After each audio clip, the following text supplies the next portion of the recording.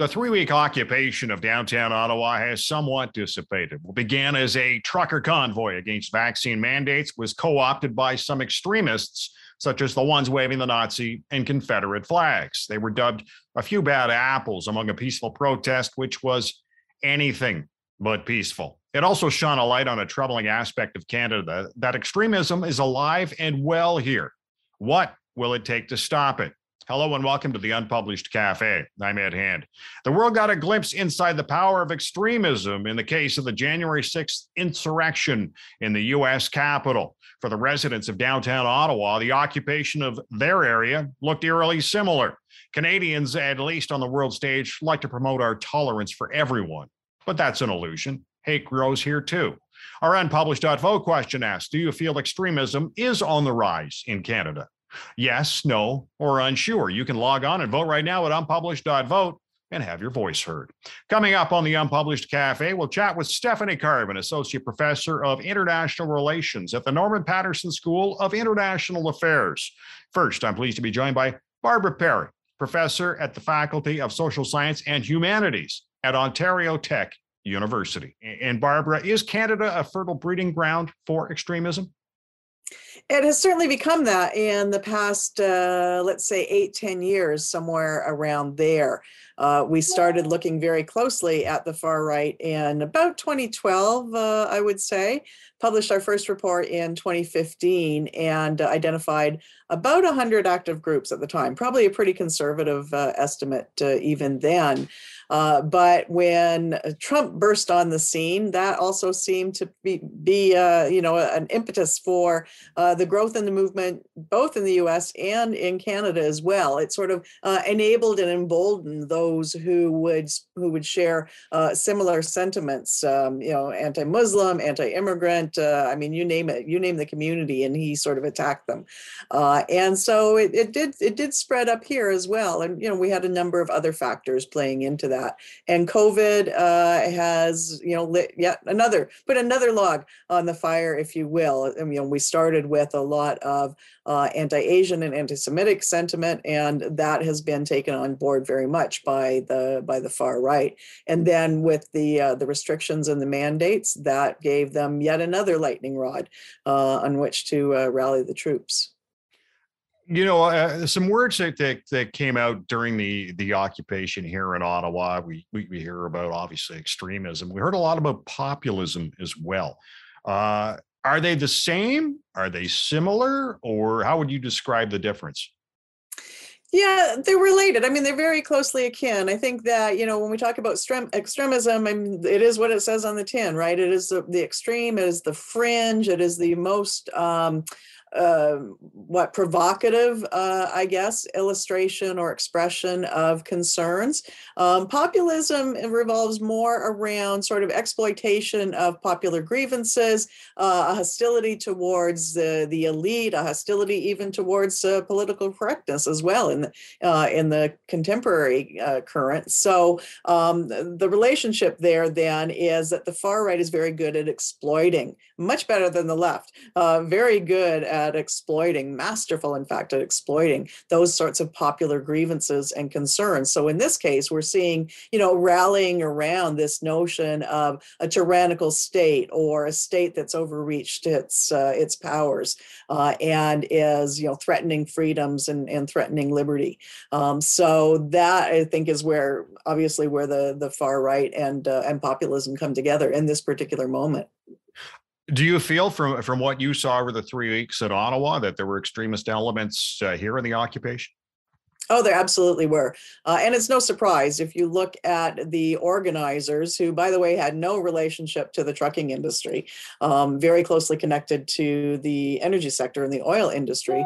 But they themselves had long and deep roots with the far right movement, much of it originating with the earlier Yellow Vest movement. You remember, 4 years ago, and the Unite and We Roll rally, which we saw the similar sort of co-optation by the right of, a set of popular and legitimate and authentic concerns around threats to the energy sector in the West in particular. So when you have, leaders with with that kind of agenda and ideology, then it's going to be appealing. So as it moved its way across the country, that slow-moving snowball, it did pick up.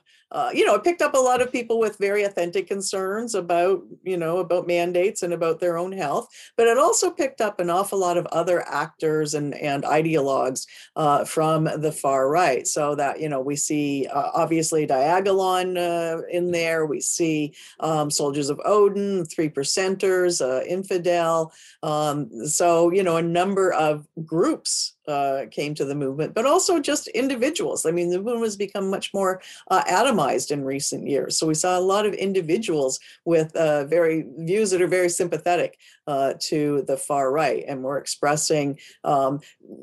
We saw some expressions of racism, obviously, but here what really came to the fore were the anti-statist and anti-authority elements of the far right, unlike anything we've seen in recent years.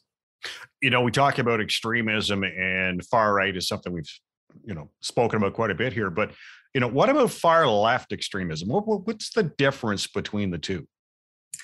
Well, I think when we look at the far left, and I think we've done a couple of webinars ourselves looking at exactly this question. When we're talking about the far left, and especially the Antifa that the far right likes to pillory, and that many media like to focus on, think about what it stands for. That is the anti-fascist. They exist only to challenge racist, fascist organizations, whereas the far left, as we know it today, I mean, if we look at the MOU associated with the convoy, for example, it stated explicitly that one of their goals was to overturn a democratically elected government.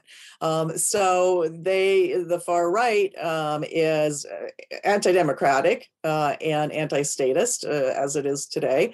It's racist. It's often homophobic. It's often anti-feminist and misogynistic.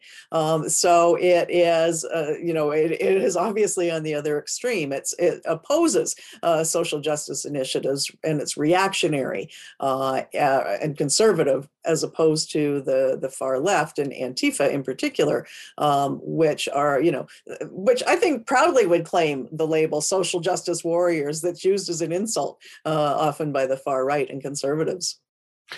You mentioned your 2015 report on extremism, and it notes one of the key issues is weak police enforcement.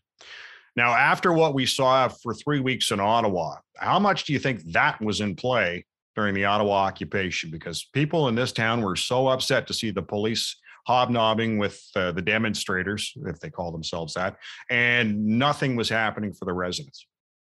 Yeah. And I think there was a lot of dissatisfaction with the way that was managed. And it was interesting to me because early on, before the convoy even left BC, Slowly was saying, we know they're coming. We anticipate violence. We have to be prepared for that. So they sounded prepared, but certainly didn't behave as if they were prepared. So didn't cordon off the downtown so that they couldn't make it, to the Parliament buildings, for example. You would have thought we'd learn something from January 6th, for example. Now, that said, Toronto did learn something because they did cordon off the downtown on the weekends when protests were planned. But, aside from the lack of preparedness and the lack of resources, I think we also do see some sympathy on the part of law enforcement for these sorts of movements. There's a lot of parallels there in terms of, their position on some of the same issues, including mandates. We have,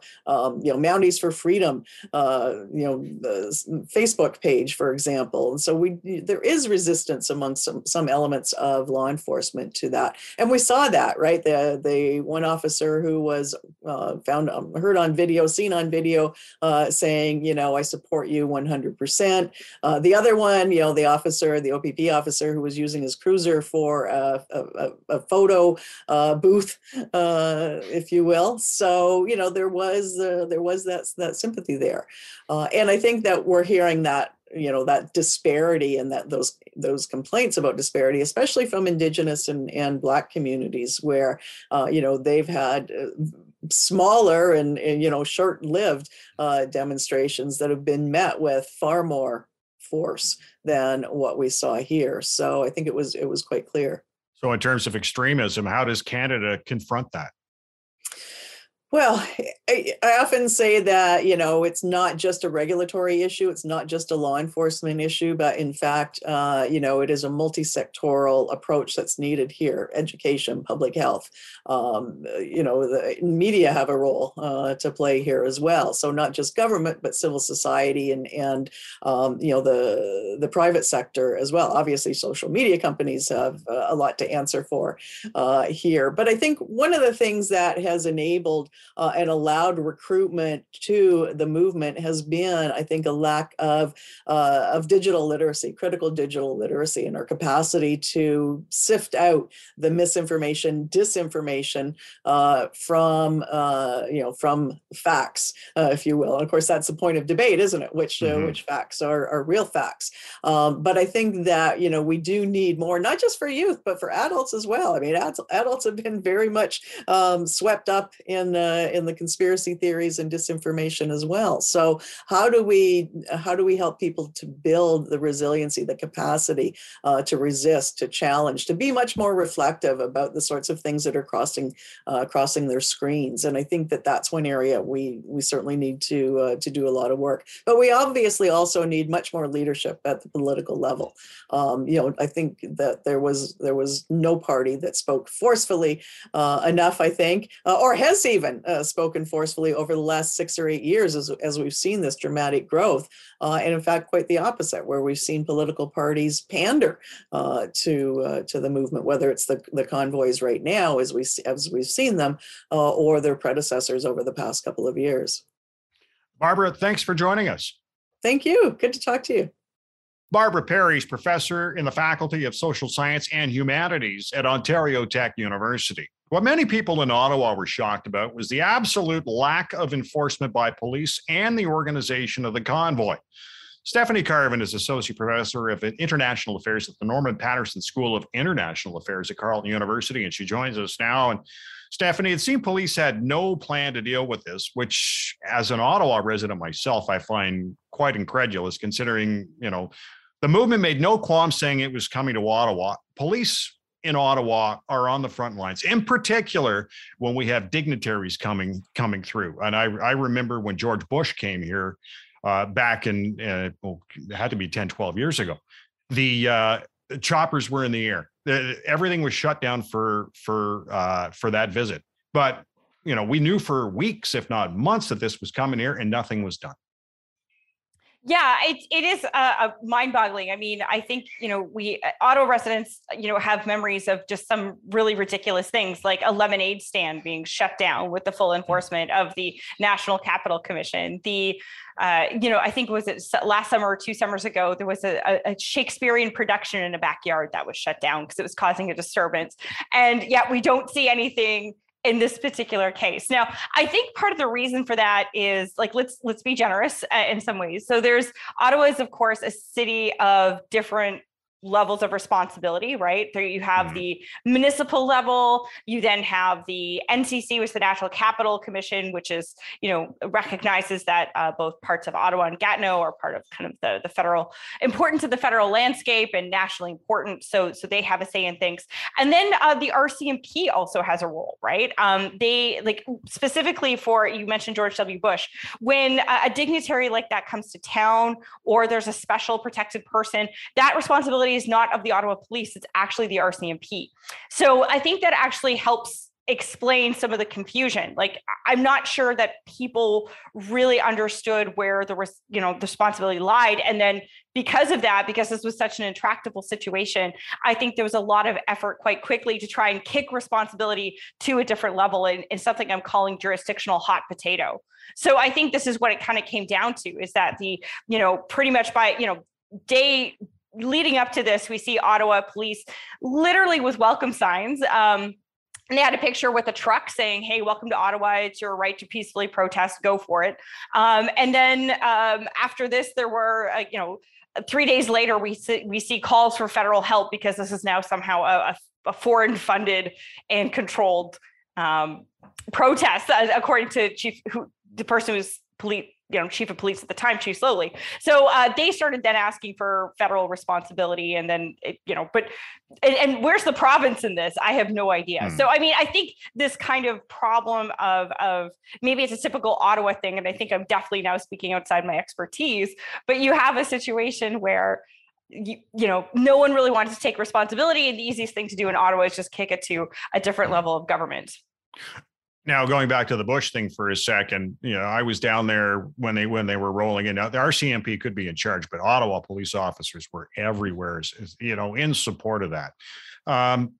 But this trucker convoy, how do you think the extremists were able to join in? Or do you think maybe they started it and the convoy against mandates decided to jump on board?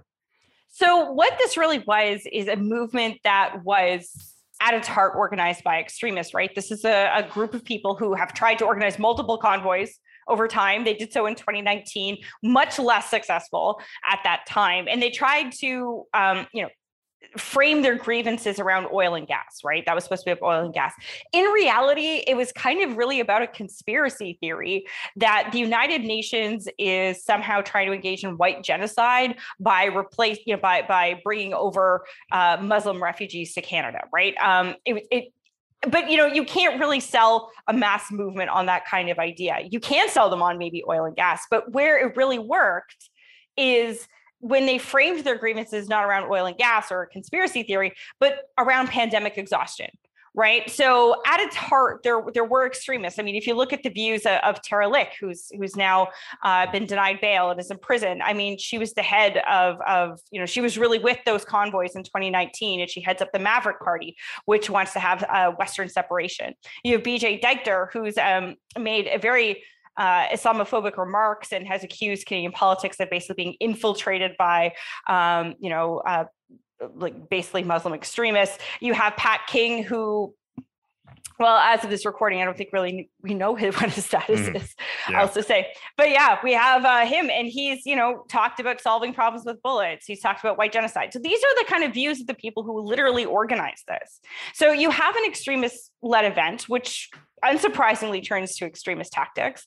And then on top of that, what ends up happening is you have different extremist groups that then look for these opportunities in order to create chaos. The way I've been explaining it is they're not as much interested in mandates as they are in mayhem, right? They want to take advantage of any opportunity to further recruit, right? So by going through the masses and trying to bring people in. Secondly, trying to create chaos, the perception that, government's faltering, collapsing, these kinds of things. And quite frankly, a lot of them just enjoy torturing people. If we can take a city hostage and laugh at the people who are suffering as a result, then that's something that appeals. So you then have various groups, Canada First, Diagolon. These were groups that jumped in. I think Diagolon's probably more prominent at this time, possibly because of the involvement of someone who was considered to be their head of security, Chris Lysyk, out in Calgary, and who's arrested now for apparently plotting or allegedly plotting to kill RCMP officers. So I think that this is the deal. You have people in an extremist movement which is able to tap into a much wider set of grievances, right, that everyone in society can recognize. I mean, I'm tired of this pandemic. I'm tired of lockdowns, all these, it's not inaccessible. But then on top of that, when you have this kind of chaotic situation, that attracts further people who are going to want to take advantage of this for their own benefit. What do extremists get out of the chaos, the mayhem, destabilizing society? So there are groups. So Diagolon in particular is usually referred to as a neo-fascist accelerationist network. That's the language of the Canadian Anti-Hate Network. That's how they describe them. So neo-fascist, and the idea that, okay, these are people who don't believe in democracy. They believe Canada's corrupt. It's ultimately going to fail, that people are not being well served by a particular elite, right? And that they are kind of at the vanguard of wanting to push forward the inevitable collapse of society, right? They don't think, the point about accelerationists is there's all different kinds of accelerationists. But in this particular case, you have individuals who believe that, society is corrupt. It's ultimately going to fail, and they should work to push that failure faster. because out of that failure will come, in their view, a white ethno-state that they can live in. That's literally where the name Diagolon comes from, right? It comes from this idea that they're going to be able to carve out through a diagonal line a chunk of North America where they can live as they will. But that'll only happen if there is some kind of chaotic collapse through which this ridiculous idea of a state can be born. How much do these people need the acceptance of their beliefs? So I think, it really depends. I mean, we have here, and I've been thinking about this question a lot. It's interesting that you asked this, because I'm thinking, there's really just a fraction of people who are willing to sit in their cars or trucks for 3 weeks and give up everything in order to force change, to block a bridge, all these different kinds of things. It's only a fraction, but that fraction caused a lot of chaos. Hundreds of millions of dollars of chaos has been hit against this country as it tries to get out of this pandemic. And you really have to think, well, geez, maybe, how much of our security is really based on the idea that like the vast, vast, vast majority of people believe in the system, right? So does it actually take a lot for things to, and not even necessarily violent tactics in the way that we would traditionally conceive of violent tactics. Like normally when you think of violent tactics and extremist movements, you think of unfortunately of shootings, explosions, and things like this. But in this case, the movement was portraying itself as nonviolent. Now that wasn't true, because if you torture people for 3 weeks straight by not letting them sleep because of honking, if you're harassing them, if you're targeting homeless shelters, or if you're targeting the kinds of things that people need to live their everyday lives. Or a good example, there were bomb threats against hospitals. There were floods to the 911 system. This is not the hallmarks of a nonviolent movement. And it was enough to cause a lot of chaos. So I think there's a lot of questions being asked right now within the various national security agencies themselves, thinking, okay, which we need to rethink our idea of what extremism is, of what political violence is. But in doing so, does that then just open Pandora's box to other, criminalizing other kinds of protests, which can often be disruptive as well? So it's a lot of good questions here. And I'm not sure I have great answers. How much does social media amplify their movement and their message? Huge. I don't think it should be underplayed at all. It's really, the social media does a number of things. At the very least, it provides a sense of connectivity, right? That these people don't feel alone. Whereas at one time it'd be very hard for these individuals to connect with one another. This social media platforms absolutely allow them to form these kinds of, I think the term bubble is overused, but certainly a polarized group. Right. And a group that isn't just polarized, but polarizing further, like more and more extreme over time. And I think that's a real issue. The other thing it did was it provided the Canadians in this movement a sense that they were at the vanguard of an international resistance to pandemic measures, including vaccines. That, Canada's boring. For these individuals to suddenly feel like they're at the forefront of something, changing history. That has to be a really kind of powerful drug to have. And then the third thing was just kind of the material support, right? There was a lot of ways that social media was involved in getting this movement going.